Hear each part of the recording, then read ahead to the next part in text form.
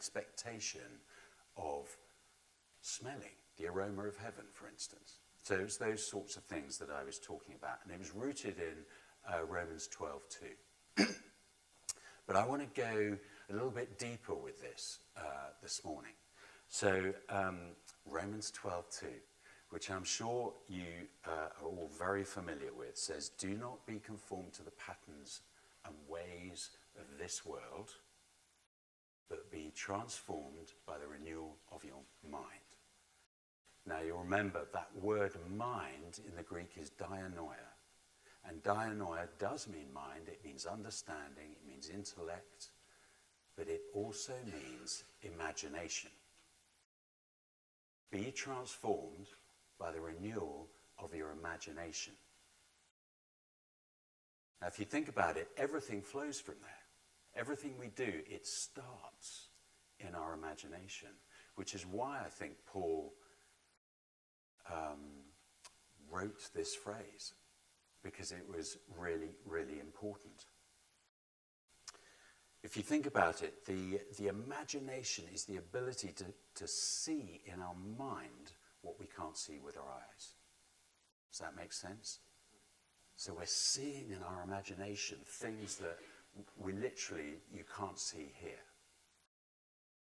And in our imagination, it basically becomes the seedbed for either hell on earth or heaven on earth. And we see that through church history. Those who, in their imagination, have conceived hellish things and they've come about. And those in their imagination have conceived heavenly things and they've come about. So if you think about it, I was just thinking the other day, in my imagination, if I go back to my childhood home, I can literally walk around that house, even though I was sort of 5 or 6 at the time, and I can count all the windows in that house in my imagination. Does that make sense? It was weird, because I can't remember what happened last week, but I mean literally I was walking around each room and counting the windows, and if I suspect if you did that, you could do it very easily. But that's the power of the imagination.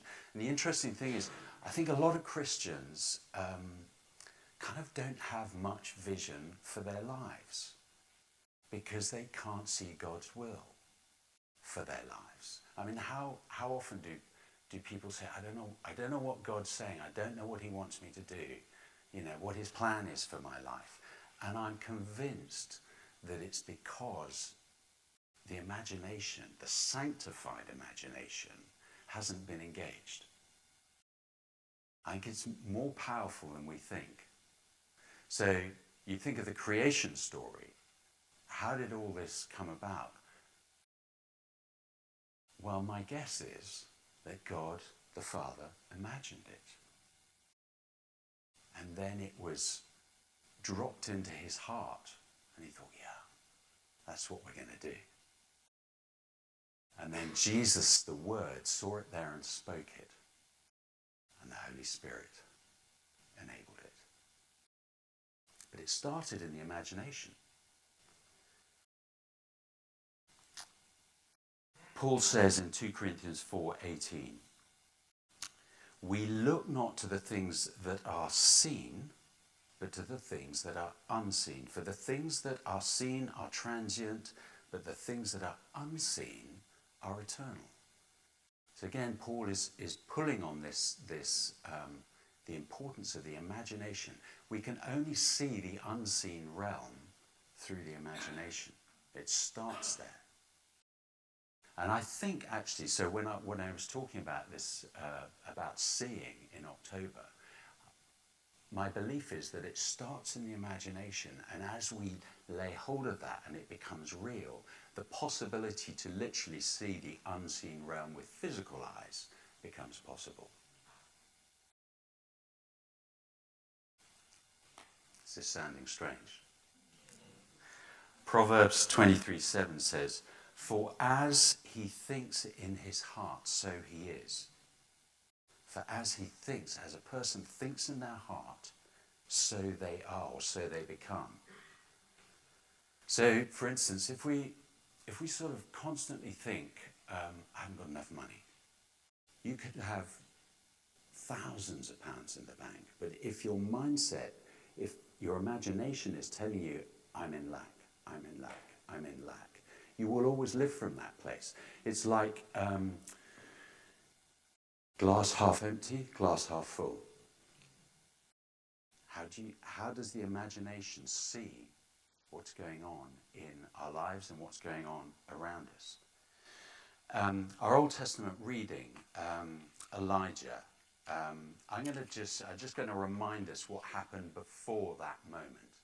So if you remember that Elijah had spoken and drought descended on the land, and it remained for 3 years. So it was quite dire.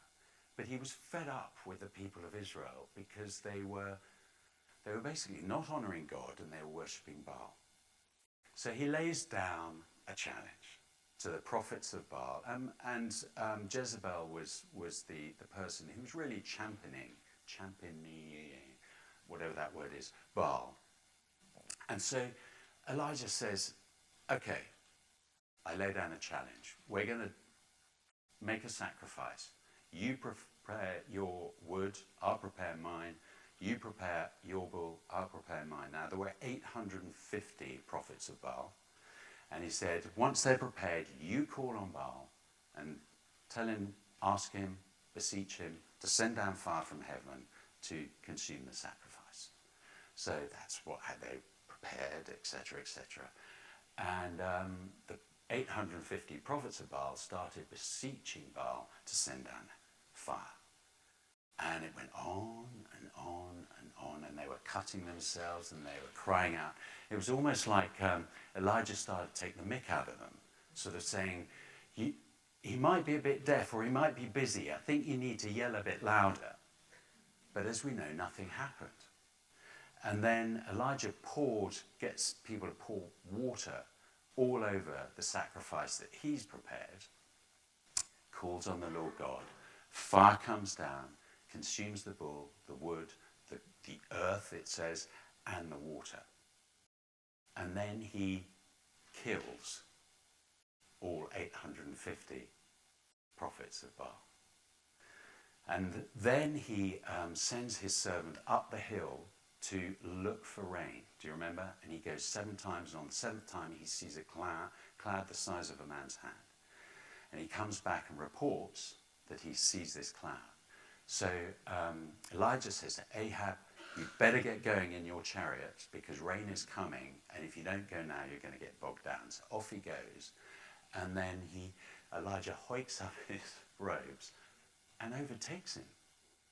So there's Ahab going in a chariot pretty fast, and Elijah running overtakes him. Who would like to do that? I would like, yes. Thomas at the back would like to do that. And then we have that moment when Jezebel says, if by this time tomorrow I don't make you, Elijah, like my prophets of Baal, in other words, dead, and you can imagine, if he's killed 850, the smell of blood and the gore, it must have been pretty out there, pretty gruesome. So it was very real. But it's extraordinary. Immediately fear grabs him and he heads for the hills to hide. And you think, how did that happen? After all he's seen, suddenly in his imagination, the only thing he can see is him dead in a gruesome way. Another story, Caleb in Numbers 13. Do you remember Moses sent Caleb, he basically sent 12 spies into the promised land. They were basically the head person from each of the tribes. And they were basically going to check out the land, this land that God had promised them, flowing with milk and honey.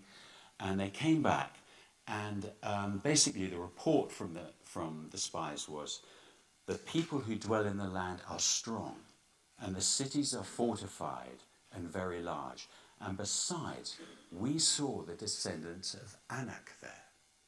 And the descendants of Anak were giants. And some say that Goliath was a descendant of Anak. But the interesting thing is they also came back with some fruit from the land. And if you remember, it was a bunch of grapes. But it was so large, it was put on a pole and was carried by 2 men. So talk about flowing with abundance. But what happens here? I mean, we all know, don't we?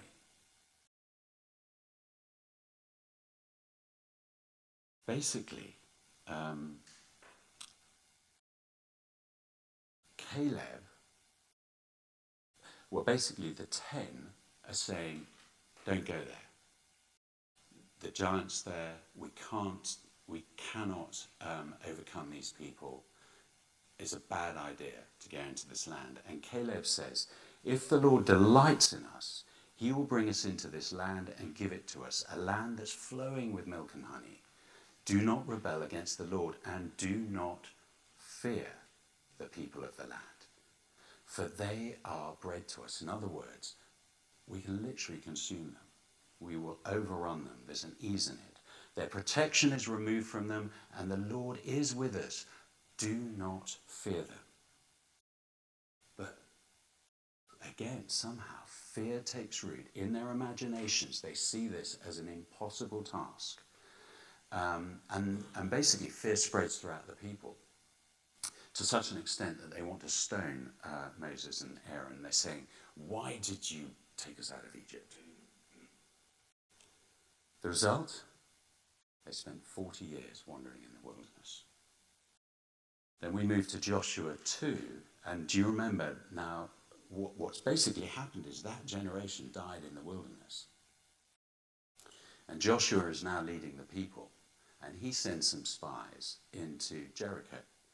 And they meet up with Rahab, who's hiding them, and Rahab says this, for we have heard how the Lord dried up the water of the Red Sea before you when you came out of Egypt. And as soon as we heard it, our hearts melted, and there was no spirit left in any man because of you. For the Lord your God, he is God in heaven above and on the earth below. So they heard it 40 years earlier, and all strength, all will to fight had drained out of them. If they listened to Joshua and Caleb back then, they would have taken the land 40 years before, but they were defeated in their imagination. They basically saw themselves.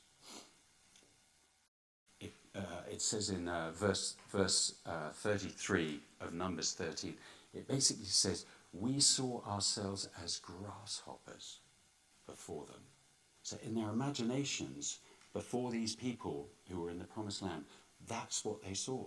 We're just this tiny little itty, but they can literally just stand on us. We're done. Defeated in their imagination, and yet those people had already given up. They weren't even going to fight. So do you see, just from those 2 Old Testament accounts, the power of the imagination, both for negative and for positive? Let's look at Jesus' life. So in Matthew 18, Jesus says this, unless you change and become like little children, you will never enter the kingdom of heaven. And if you think about it, it's interesting he says little children, because if you think of little children, their imaginations are mad. They're amazing. They live in this imaginary world that is so real to them. And I think that's what Jesus is saying. He's saying we need to get there. We need to activate our imaginations, but they need to be sanctified imaginations. Is this making any sense? Good.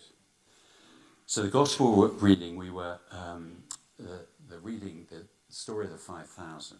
Say it again. Conservatively, 15,000 people to feed. One small lunch. And what do the disciples? In their imagination, they just see utter impossibility.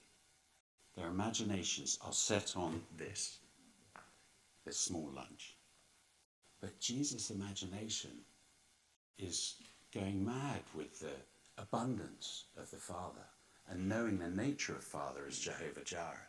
He just knows. In his imagination, everyone's going to be fed and there's going to be more than enough. Luke 7, the widow of Nain. Do you remember that story? Jesus coming into the town of Nain, this funeral cortege coming out where this young man, the only son of this widow, has died. It's a theft. Jesus sees that, has compassion, goes up, stops the funeral bearer, and basically says, young man, get up. And the dead man wakes up. Lazarus, we all know that story. Lazarus, come out. He's been dead 3 days. Out he comes. But what do people see? The people there saw finality. Death is finality. You don't come back from death. But Jesus saw a theft. So everyone he raised died young, before I would say the age of 70.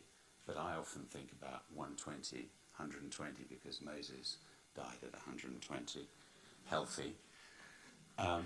He saw theft and he saw life abundant. And he released that into both those men. And they came back to life. So Paul says in 1 Corinthians 2, the natural person does not accept the things of the Spirit, for they are folly to him. And he is not able to understand them because they are spiritually discerned. So again, it's just having that natural carnal mind. Do not be conformed to the ways, the patterns of this world. And right now, in this current, if you switch on the news, it's very easy to get caught up in the politics, the state of the climate, all these things. Fear can very, very quickly attach itself. When we're looking in a mirror, we see a version of ourselves. We see that sort of, that physical image. However, it's our spirit that is the real us. Are we aware of that? And we are made in God's image. God is spirit, and it's that image. It's spirit to spirit, which again, seeing it. So I've been trying to sort of practice this in the morning, looking in the mirror and imagining seeing Jesus looking back. It requires activation of your imagination to do that. Running out of time.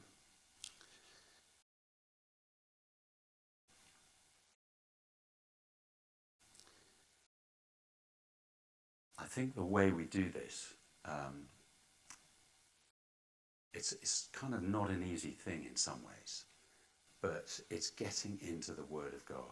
The Word of God is truth. It's in that place that we have the ability to fire our imaginations to see the reality of heaven. And it's rooted in the Word. One of my spiritual heroes, Smith Wigglesworth, used to say, when people were reading the newspapers, he would say, why would you want partial truth when you've got the whole truth? Why would you want partial truth when you have the whole truth? And I think we have to get into Scripture. And we can't read the Word expecting change if we don't allow it to quicken and enliven our imaginations. And as that happens, if we allow our imagination, so rather than just sort of reading reams and reams, yes, we need to get context, but looking at the truth that's in here and allowing our imaginations to run with it, sanctified imaginations, so reading it in line with what we know about the nature of God as revealed in the creation story, the plan A of God, as revealed in his names, and is revealed in Jesus. hopefully we're beginning to see things change. 2 Corinthians 10 says, we destroy arguments and every lofty opinion raised against the knowledge of God and take every thought captive and make it obedient to Christ. It's those thoughts, it's our imaginations, making it obedient. It's really simple, but it's not easy, if that makes any sense. So our spirit is the same as Jesus's. And we are seated with him in heavenly places. So we're actually, every one of us here are actually in 2 places at once right now, which is rather extraordinary. 1 Corinthians 6 says, the person that is joined to the Lord is one spirit. 1 John 4 says, as Jesus is, so are we in the world. As Jesus is right now, so are we in the world. I mean, that's mad. But it needs our imaginations to be activated to the truth of what that's saying to start affecting the earthly realm.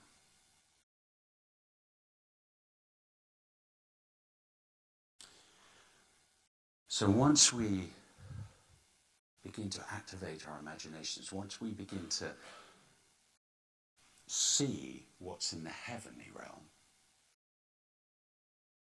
and keep going after that, it's just a matter of time before we see that thing in the natural. So just a quick example. I mean, I quite often daydream about raising the dead. I really do. And I just sort of go off on these dreams and, and dead people are being raised and it's amazing. Or walking into a hospital and walking down a ward, not saying anything, not touching anyone, but the very fact that I'm in the room, people are suddenly getting well. And the reason I'm dreaming those things and imagining those things is, it seemed to be what Peter did. It seemed to be what Jesus did. And also, if you struggle with that sort of thing, why don't you take some of the stories, the miracle stories that Jesus did, and meditate on them, and then place yourself in the place of Jesus. Blind Bartimaeus, the man who was born blind, Jesus spits on the dirt, makes a bit of mud, pastes it on his eyes, just do it. And then tell him to go to the pool of Siloam and wash. And watch him come back rejoicing because he can see. Or if you're resurrection, how about Lazarus? Lazarus! And it's you doing it. Come out. But fire the imagination, the sanctified imagination. And I firmly believe as we do that we will start to see those things that we're imagining happening.